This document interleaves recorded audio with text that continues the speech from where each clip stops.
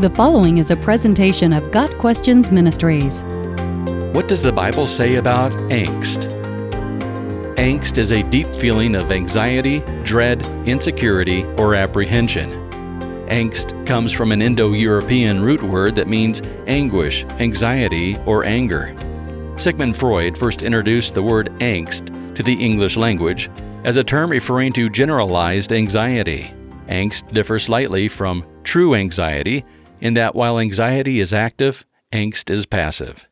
Anxiety is fear about a certain event, but angst is a sense of underlying dissatisfaction without specific cause. People who are filled with angst are morose, dissatisfied, and unhappy for no particular reason. Some seasons of life produce apprehension that, if not dealt with properly, can create angst. Geographical moves, an upcoming job change, or the teenage years are often seasons in which we can develop angst. The decisions of national leaders can stir unrest in the citizenry during war times or economic crises. Rather than allow these events to create angst, the Bible invites us to cast all our care upon the Lord because He cares for us. We are not scolded for our fear, but urged to choose a better option than angst.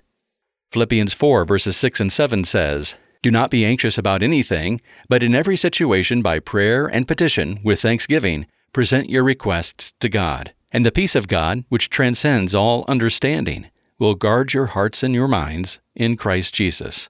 The book of Psalms gives us many examples of situations that could produce angst, but the psalmists continued writing until they found a solution. Psalm 42, for example, expresses the fear, apprehension, and anxiety we often feel, but it intersperses those heartfelt cries with hope, such as in verse 5, "Why, my soul, are you downcast? Why so disturbed within me?